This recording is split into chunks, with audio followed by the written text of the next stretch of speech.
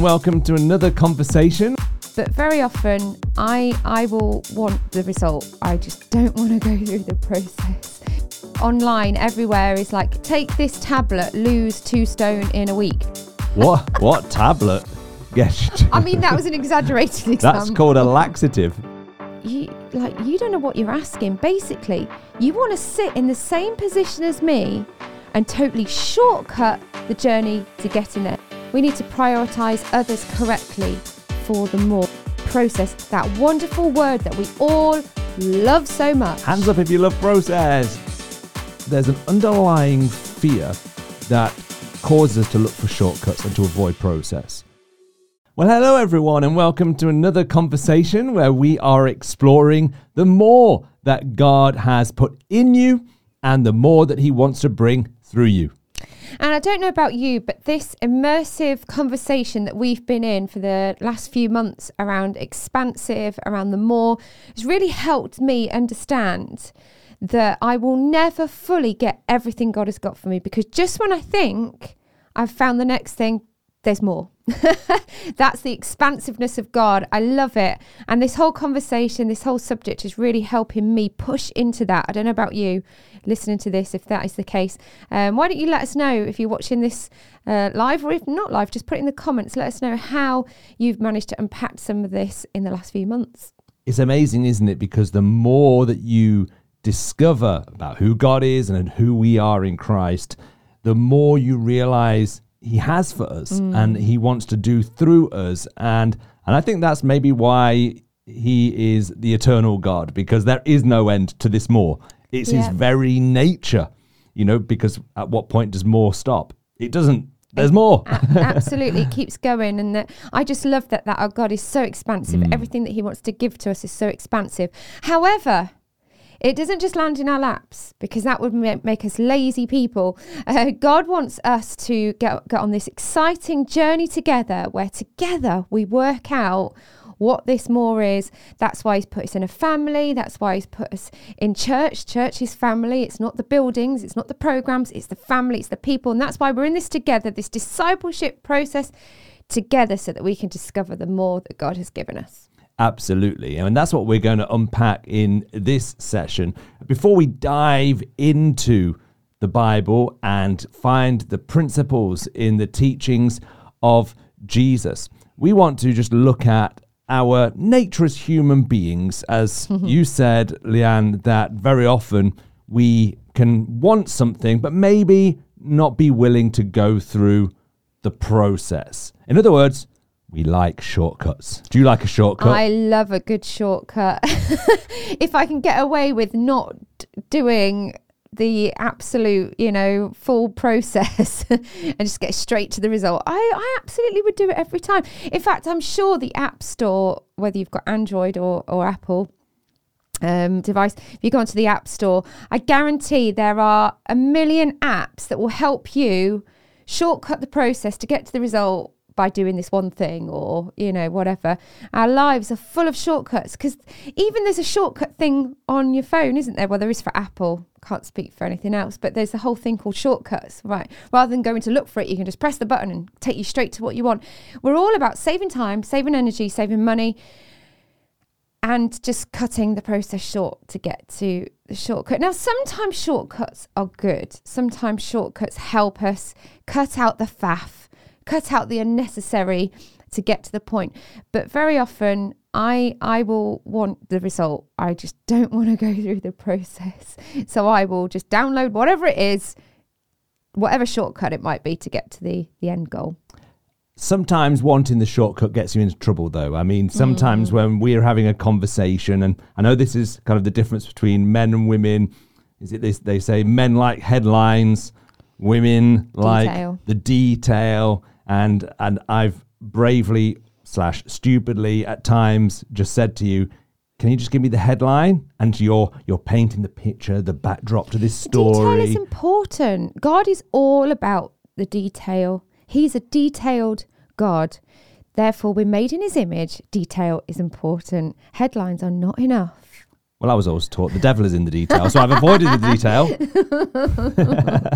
But I've stupidly kind of said, just give me the headlines. But of course, it's not about just getting the information, is it? It's the intimacy of the conversation. Yeah, exactly. Yeah. So that shortcut gets me into trouble. That's a bad shortcut. Another one is, I think, online everywhere is like, take this tablet, lose 2 stone in a week.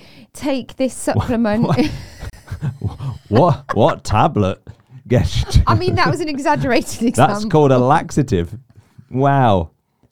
Lose 2 stone in a week. That was a major embellishment, a major exaggeration. What I mean is, like, there are supplements, tablets, drink this drink every day as a replacement for your food and you will lose weight. Well, of course you will, because you're not probably going to get the right nourishment. But it's very often there's a trade-off. If you're going to have a shortcut, there's going to be a trade-off, and you're not going to experience, actually the full result. It might be short-lived. Sometimes those kind of, just going on the weight loss thing, that's fine. Like, yeah, of course you're going to lose the weight, but you're probably going to be deficient in lots of things because of it. And it might be short-lived. Yes. Like within a month, it's back to normal because you're not creating the right habits, the right things.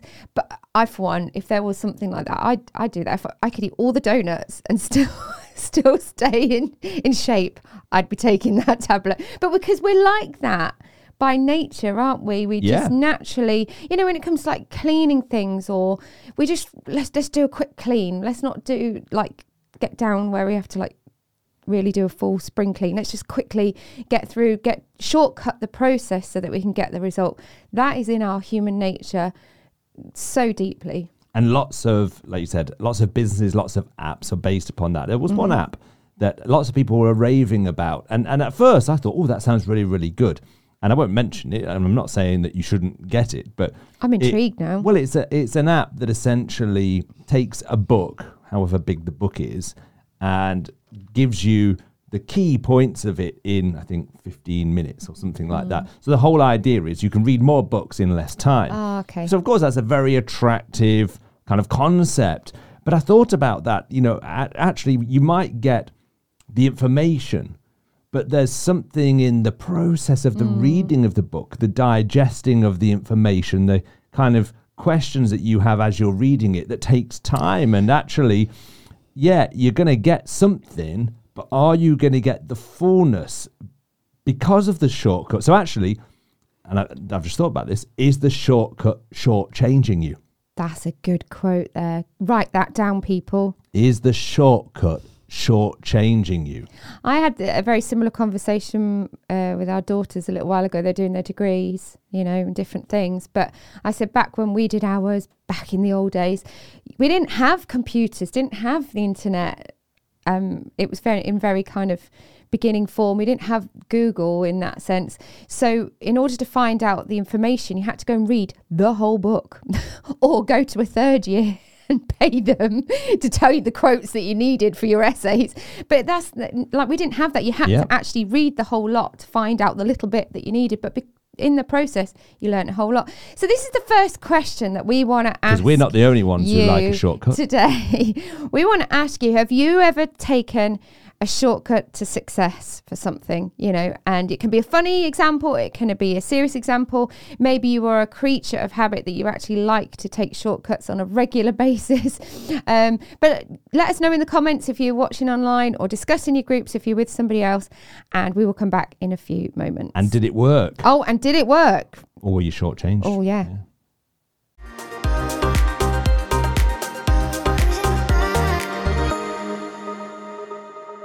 So we can all admit to looking for those shortcuts, and we are going to look at an incident between the disciples and Jesus. Disciples, I mean, I feel sorry for the disciples sometimes because their lives are there for us to examine, every day, and to kind of find all of the times when they fell short. There were times when they did great things. And I'm not sure if I would like my life to be constantly looked at every single day, but they didn't get a choice. They were the original disciples. And we're going to look at a time when they were looking for a shortcut. And what was Jesus' response to that shortcut? And this is why I love the disciples. I know you might think it's unfair that their whole lives were on display. I'm very grateful for it. The same reason I said in our last conversation about Peter, he sank on the water, and I'm grateful that he did, because it helps me learn a lesson. It helps us take his example of failure, or perhaps getting things wrong, and it makes me go, oh, right, I need to do this to put it right. So I'm grateful for the disciples, and one day in heaven I'll tell them that, I'm sure. But yeah, let's look together in Mark chapter 10 and verse 35, and we're going to read a story where Jesus just come out of telling one parable, and he goes straight into teaching the disciples a real life example of what he's just been talking about. So in verse 35 it says this: Then James and John, the sons of Zebedee, came to him. Teacher, they said, we want you to do for us whatever we ask. That's quite a bold statement. Oh, Jesus, I want you to do whatever I ask for you. I mean, if our children came and said that to us, hang on a minute. You know that the request is something like out there, or something that they're worried that we're going to say no to. It's a blank check, isn't it, really? Yes. Here, sign this, Jesus, and we'll fill in the rest. Yeah, I think it's bold, which I love that. Jesus wants us to be bold with him, but it's a little bit audacious and kind of, cheeky little disciples. I want you to do whatever I ask for you. Anyway, let's carry on. And then Jesus replies, what do you want me to do for you? He asked. They replied, let one of us sit at your right and the other at your left in your glory. You don't know what you're asking, Jesus said. Can you drink the cup I drink, or be baptized with the baptism I am baptized with? We can, they answered. Jesus said to them, you will drink the cup I drink and be baptized with the baptism I am baptized with. But to sit at my right or left is not for me to grant. These places belong to those for whom they have been prepared. When the 10 heard about this, they became indignant with James and John. Jesus called them together and said, you know that those who are regarded as rulers of the Gentiles lord it over them, and their high officials exercise authority over them. Not so with you. Instead, whoever wants to become great among you must become your servant, and whoever wants to be first must be slave of all. For even the Son of Man did not come to be served, but to serve, and to give his life as a ransom for many. So lots of kind of cheeky conversation going on there from the disciples. Jesus, I want you to do whatever I ask you. Then they say, actually, I want like one of us, James, to sit on the left, and I'm going to sit on the right in heaven. We're just going to be with you. Can we do that? They wanted to have that position of kind of authority and exclusivity. They wanted to be with Jesus, which I understand that kind of hunger and desire. And then Jesus replies and says, you don't know what you're asking. Basically, you want to sit in the same position as me and totally shortcut the journey to getting there. In other words, Jesus, the only reason he was in the position that he's in is because he was willing to be that servant king for us. He laid aside all of his majesty, all of his splendor of heaven, came to this earth as a baby to grow up. He knew at this point he was going to have to die. That's what he was talking about, the cup and the baptism. In other words, I'm going to have to take something, which obviously then there's that whole thing of the communion. That's why we take communion, the blood that was shed for us. He was going to have to, that cup was for Jesus, and the baptism, everything that he was going to have to experience, that he's saying to them, are you saying that you're willing to go through the same as me in order to have the same result? Then they go, yeah, we can. Totally oblivious to what Jesus is talking about. And then Jesus goes, well, all right, then yes, you are going to have to suffer, and you are going to have to go through things that I go through. So real audacious statement from the disciples. Now, I think this is showing their correct desire for the more. They're just hungry to be with Jesus, to have everything that Jesus has on offer. They have a hunger. They have the correct kind of their motive was right. They wanted to be with Jesus, but it was the wrong order. It was the wrong way of asking. And so the first thing that we want to kind of talk about and pull out of this whole conversation is we need to position ourselves correctly for the more. Position ourselves correctly. Because I think James and John here, they wanted authority, they wanted power, they wanted status, really. we're sitting next to Jesus, that kind of thing. And they assumed that Jesus could just grant it for them. But it was the right hunger, but the wrong approach. Yeah, no, absolutely. And I think it's interesting because there's another account where actually, and of the same scenario, but where their mum was involved. Yeah. So not only have you got some cheeky little disciples, but you've got a pushy parent. And that combination is quite it's kind of difficult to manage. So, it's really interesting watching how Jesus kind of deals with this kind of maverick behavior. And, that's the amazing thing, though, isn't it, about Jesus, is he tells us to come as we are. He knows that we are not the finished product, but he can see the finished product in us. But he realizes that we've got to go on a journey. And so, like you said, there was a seed, a kernel of right desire, but it's a bit like gold that needs to be refined. The gold is there, but it needs to go through this process of being refined where all the dross is burnt away. And part of that dross, I think, as I've looked into this story again over many times, and I've read also kind of commentaries on it, we often assume, looking back at this story, that the disciples could see exactly what we can see. You see, we're looking back at this from almost a point of completion, aren't we? What Jesus actually went through. At this point, he hadn't gone through it, but he was referencing the fact that he's going to go through it. And so the disciples were still kind of working through this whole idea of the kingdom of being this physical kingdom. In other words, that Jesus was going to have this status, and that because they were his crew, they were hanging out with Jesus, that they were looking to almost jostle for position to make sure that when that time comes, when you come into your glory isn't necessarily just a reference to when you get to heaven. It's the glory of a kingdom.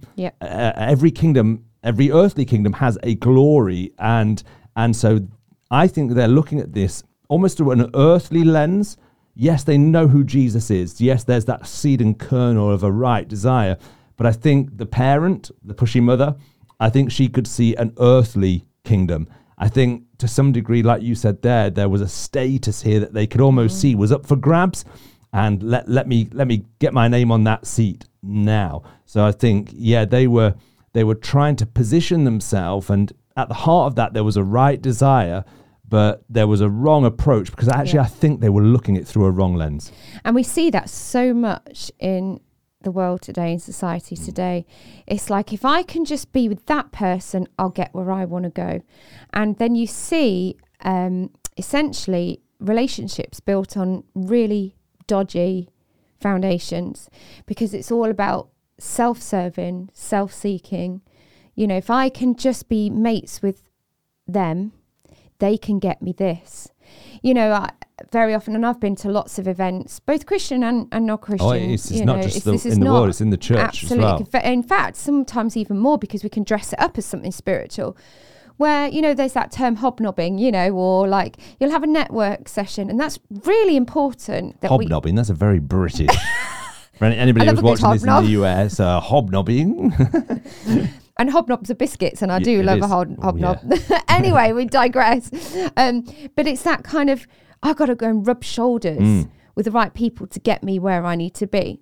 Now, networking in its truest, most wholesome form is brilliant, because it's important for us to rub shoulders with brilliant people, with great people who've gone ahead of us. It's so important that we get around like-minded people, or people who've been on the journey longer or further than us, so that we can have something of their life and their experience deposited in us. That's part of discipleship.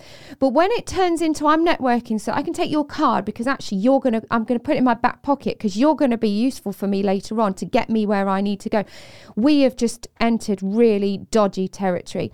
And essentially I see a little bit of that in James and John here. I don't want to, paint them in too bad a light, because I don't think it was that bad. But like you said, it was the seed of something wrong, because it's that, well, Jesus, I know you can get me to great places. You can get me the more that I want, without realizing that they already had the more, because they had Jesus with them. He is the more. Absolutely. And so they kind of skipped that whole process. So this whole kind of point we've got here about positioning yourself correctly is not about getting around the people who can get you where you want to go. It's not about twisting God's arm or manipulating him or convincing him that he needs to do what you want him to do. Positioning ourselves correctly, and we're going to move on to more of this, looks like an attitude of the heart. Positioning ourselves is not about status and who we're with, but the state of our heart and the state of our spirit and our soul. And on a daily basis, our habits and our kind of practices and our experiences need to be based around that, not something else. And I find that really sad that probably a good proportion of relationships today are based on that what that person can do for me to get me where I want to be. Absolutely. And that's what's going to make us stand out. Mm-hmm. And I think as we come into an interaction question here, you know, the seed that they had, which was right, was, like you said, this recognition of significance, because the kingdom is the kingdom of significance. It is that you are called for more. You are going to be used to be more, to do more, and to have more. But the process here was one in which they were trying to strive for it rather than simply receive it. And that requires humility. And I think it's C.S. Lewis who said, you know, humility isn't thinking less of yourself, it's thinking of yourself less. And so the great thing is they weren't thinking of themselves as worms or we're nobodies, you know. That was good. So that's the good side, because some of us struggle from that. And we need to repent of that. We need to say sorry to God that we're kind of devaluing ourselves. But the part that they had to learn was that sense of thinking of themselves less. And so the question we'd like you to interact over is this: what does it look like to position yourself and ourselves in humility and servanthood in your context? What does it look like to position yourself in humility and servanthood in your context?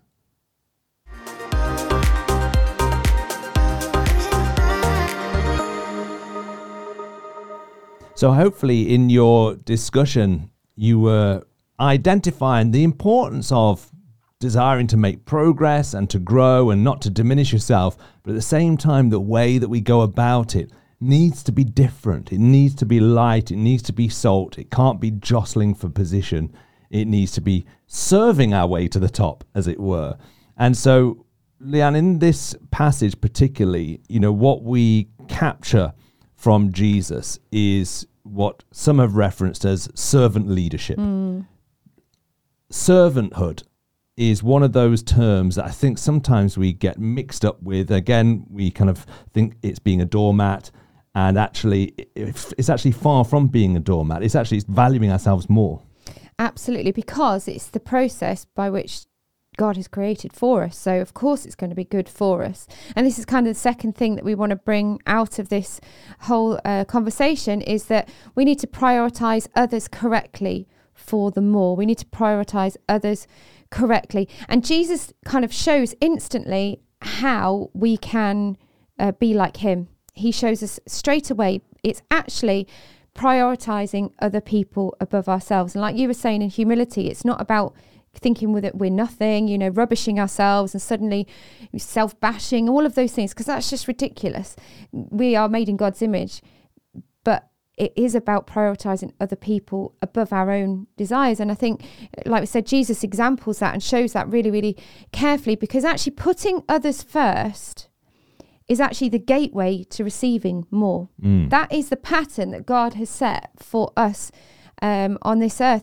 And he, even there, it says that Jesus came to not to be served, but to serve, the servant king. That's who he is. Now you might think that that's almost like an oxymoron, a servant king, because a king has servants, but he is the servant king. He is King of Kings, Lord of Lords, and yet he came to serve the very people that he created. So we're not just talking about a king over, you know, kind of a country who then serves his people. God actually created you and me, and yet he chose to be our servants. That blows my mind. The God of the heavens and the earth, the beginning and the end, the Alpha and the Omega, he chose to come down in human form and be our servant. That is how he has showed us to prioritize others correctly. And I love there are two terms that Jesus uses to get this across. And in the Greek, one is diakonos and one is doulos. And those two words literally mean servant and slave.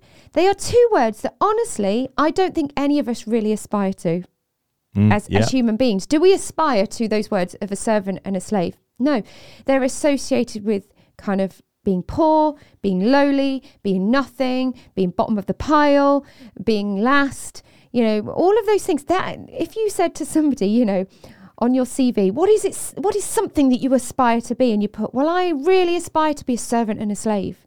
They'd be like, on a CV, what do you put? One day I want to be a CEO of a company. I want to be a leader or a manager. I want to teach others. And that's right. That is the right aspiration to have. But underneath all that, we need to really understand what those two words really mean. Diakonos and doulos, servant and slave, is not to be nothing, but allow ourselves to become nothing so we can kind of celebrate and prioritize others. Yeah, and I think I've been guilty multiple times of thinking that I'm, or wrapping up what I'm doing as serving, but really at the heart of it, it was about me. And I can look back now and, this is why discipleship is a process. And so, we must challenge ourselves, but at the same time recognize, not be too hard on ourselves, because we are all a work in progress. So if you're sat next to somebody right now, just tell them that they're a work in progress. You're a work in progress. Thank you very much. I was waiting for that. You can say it back. Oh well, I'm definitely a work in progress. You're almost there. We're just on the snagging process now. When a building is like almost done. Thanks. There's not many snags. But I look back and I think sometimes we're just unaware. Honestly, I don't think that there were times when I purposely set out to kind of do something and the whole thing was about me. I think sometimes it's just in our lack of awareness, in our ignorance, in our immaturity. And I think that's what we have with the disciples here. This is why I don't think Jesus, was harsh with them. No, I don't. You don't seem berating them or kind of condemning them at all, because that's not our Jesus. But at the same time, he's strong with how he comes back. Absolutely. It's like you recognize based upon the stage of the journey, kind of, okay, this is the next lesson you've got to learn. And we found that as parents as well, when you realize, and it's easier for us to look back or to look at children, it's easier for us to look at people that are not as far on the journey as us, and forget that we went through that and we had to learn that lesson. And sometimes we're like, why did they not learn that lesson?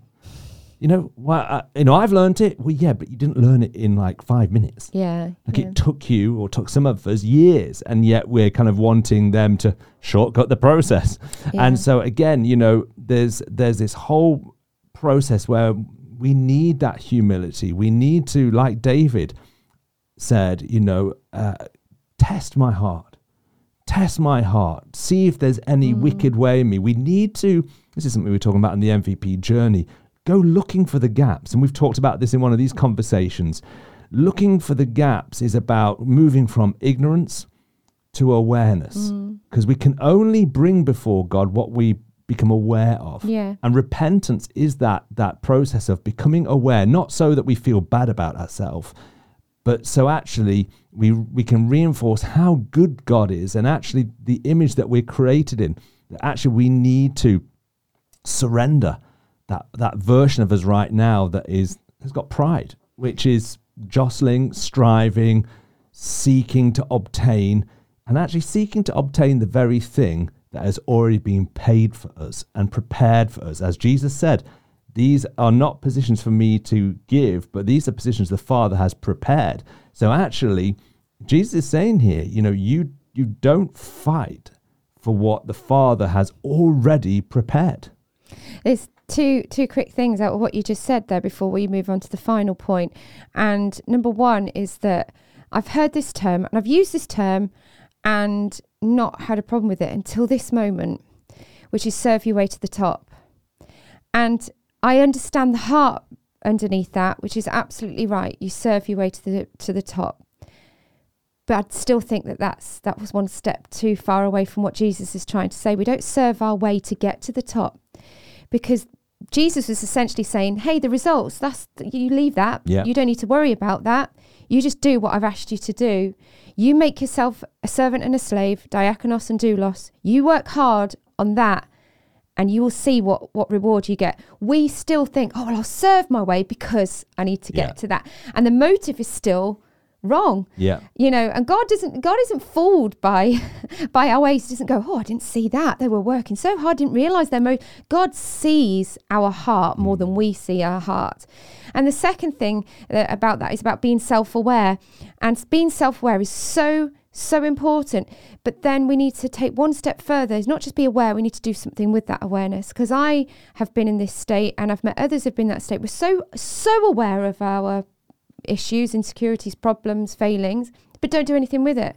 And when you are just aware of it but do nothing with it, it actually can have a real effect on you mentally, because then what it turns into is just, I'm rubbish, I'm nothing, I'll never get over this, it's just the way I am. So you're aware of your issues, but you don't. We need to turn that into, like you said, that prayer from David, show me any offensive way and lead me. And that's the whole point. Then take me to a place where I'm going to be changed. So that's just two quick things. And really that leads straight on to the final thing that we want to bring out of this kind of conversation, is that process is the key to the more. Process, that wonderful word that we all love so much. Hands up if you love process. Give us a shout. Woo! Yeah. Sorry, my hands are not raised. I can't hear you. But saying that, I don't like process, but I know that it's right, and I think that's what we're kind of asked to. It's like lentils. You know that they're good for you, but you don't like them. Lentils? You could have said broccoli or something else. I actually like lentils. What a strange thing to say. I just thought of the most abstract thing that is good for you, but I don't yearn for it. I don't long for it. I don't love it. But hey, lentils, that's for somebody out there. You need to increase your intake of lentils. I'm going to put lentils in your food tonight. Wow, yes. That's because currently we're just little insight here. Recently I had a blood test and I needed to, I have these fine margins when it comes to cholesterol. So we've been looking at food types and all kinds of things, just in case you're thinking, where did lentils come from? I'm thinking, where did lentils come from? It's because I've been researching. I'm desperate to try and find out which foods kind of reduce cholesterol, etc. Any handy hints out there, people? Throw it in the chat column. Yeah. Any handy hints, kind of things that you found that work? Does lentils work? Well, I'm not sure. I think it's just good for everything. Lentils is it's the cure for everything, people. I feel so thrown off the subject right now. But it's the process again. It's the process. I love getting the right result. You are healthy because I'm a perfectionist. So if like one of my readings is not, perfect. I say perfect, as close as I can get it, it really gets me down. And so then I have to then say, okay, do you know what? Back to the process. And actually, the process is good because you get more knowledge. And actually, you are extremely healthy. Like in terms of like eating, exercise, all of those things, you're extremely healthy. And there's some things we can't help that are in our genes. We just can't. Like our bodies are subject to everything that's fallen in this world. We have stuff wrong with our bodies, but that doesn't mean we go, oh, it's just the way I am. Yeah. So there's a spiritual process to that in our makeup, sometimes we can be a certain way. And we just go, oh, it's just the way I am, It's just my genes. I'll just accept it. I do everything else. No, there's still a process that we can go through to do the very best with what God has given us. And I think Jesus shows us here really clearly, sorry to move from lentils back to Jesus, but Jesus shows us really clearly how leaders are called to be servants, and the first is called to be the last. That is simply the process. We should not be working our way to the top. We should be working our way to the bottom. And I don't mean that in terms of like making ourselves nothing. God wants us in prominent places. He wants us in places of influence, but almost allowing God to take us there through servanthood and this other word, being a slave, like literally making ourselves at that position where we are serving others, putting others first, not out of what we can get. And so that's the process that God wants to take us through. And if we look kind of in these verses just before that, Jesus has been teaching about the rich young ruler. And sometimes it's about the one thing that we're not willing to let go of because we think that is our ticket to XYZ. It's our ticket to more finance, a promotion, a better relationship, a house, whatever, being a leader, being a CEO. There's the one thing that, no, I'm not going to let that go. And we're like kind of just really wrestling with it because it's my ticket to the more, when actually that's a wrong approach completely. And so, you can read in those verses before, and Jesus actually says to them, because Peter's saying, we've given up everything for you. Surely, that's enough. And Jesus says, no one who has left home or brothers or sisters or mothers or father or children or fields for me and the gospel will fail to receive 100 times as much in this present age. Homes, brothers, sisters, mothers, children, and fields, along with persecutions, he puts in there. You're also going to face trouble, and in the age to come, eternal life. But many who are first will be last, and the last first. That's it, right there. Yeah, and again, what's interesting is the reaction of the other disciples, because the other disciples were indignant. I love that word, indignant. How dare they? They were cheesed off. They were almost at fisticuffs. Because it felt unfair to them. But again, the same issue that Jesus was trying to address in James and John, which essentially was FOMO, fear of missing out. Last week we had YOLO. This week we've got FOMO. YOLO, FOMO. You're there with all the terms. Rolo. But the thing that James and John were fearful of missing out on those positions. But the others dressed up their indignation, or their indignation was dressing up, really, that they were fearful of missing out on what James and John had identified. You can almost see the tussle, can't you? Hang on, it's what about me? Hang on a minute, and I hadn't thought about position. How dare they go for those positions? Why hadn't I thought about going for positions? You could that's what human nature does, isn't it? And so really, as a group here, Jesus was teaching them, not just James and John, I believe, that there's an underlying fear that causes us to look for shortcuts and to avoid process.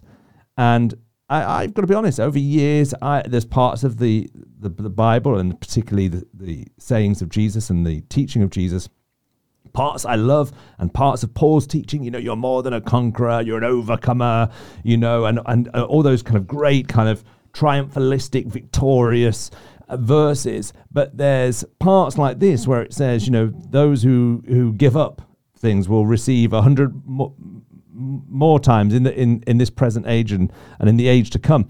And it's like, yeah, I'd rather have stuff now, and it's almost like this binary thing of, I want the great outcome, but I don't want the process. Why? It's a lack of trust. I don't trust, and we do this in the church, and I'm talking church with a capital C now, but we're all in that boat in the sense that we can create this sense of, I'm trusting Jesus, but I'm going to try and make sure I kind of manufacture my route to making progress, just in case. God's got a lot on his plate, and I need to. He forgets about me. Yeah, he needs a helping hand. He needs a little help to be kind of omniscient and omnipresent. And the reality is, there's a fear for each of us right now that is causing us to opt for shortcuts, which are shortchanging us. So our final question is based upon that. And the question is this: what is the one thing? So this is very specific. What's the one thing that you are reluctant to give up for fear of missing out or coming last, being left behind? So what's that one thing that you're reluctant to give up for fear of missing out or coming last?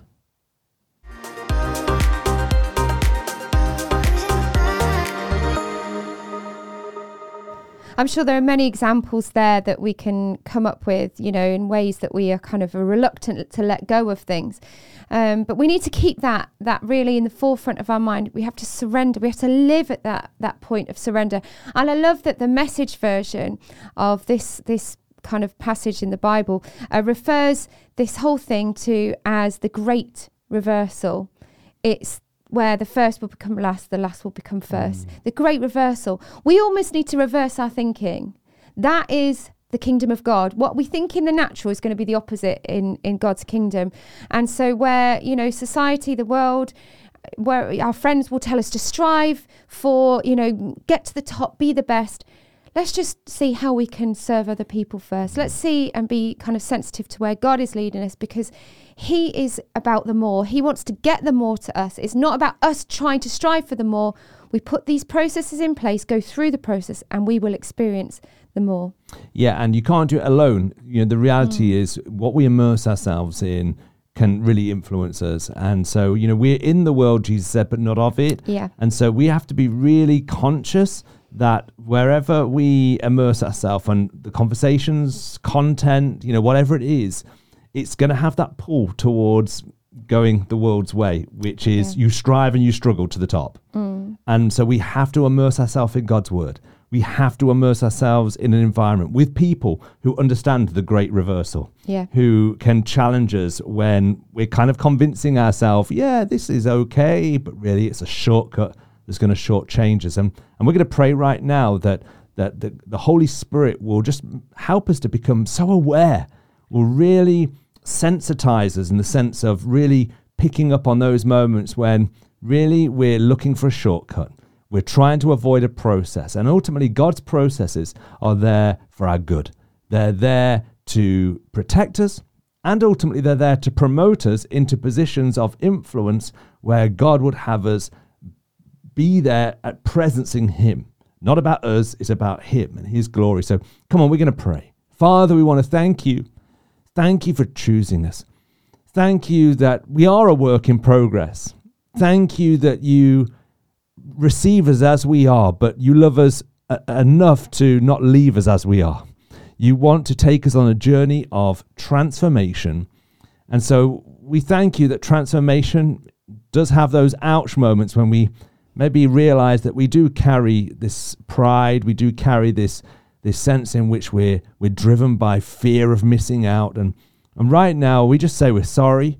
We repent, we change our thinking, we surrender ourselves in your presence, realizing that you have already prepared everything for us. You've blessed us in the spiritual realm with every spiritual blessing. We can't earn that. We can't earn anything that is of lasting value. It's already been given to us. It's our inheritance. And so we position ourselves in a place of surrender right now. And we pray that each and every day we will position ourselves as servants who recognize that we are valuable. We don't have to have that validated, that you have validated it because you have called us. And so we serve from that place of value. We put others before ourselves. We seek to be that gateway for the more so that others can experience your kingdom on earth as it is in heaven. So take us and use us as a church. We pray, Lord, that you will help us to be salt and light. May the church truly stand out in this time when the darkness is getting darker. May the light get lighter and brighter. May the different way of doing things stand out, that people may realize there is a way, and his name is Jesus. Thank you, God. Amen. Amen.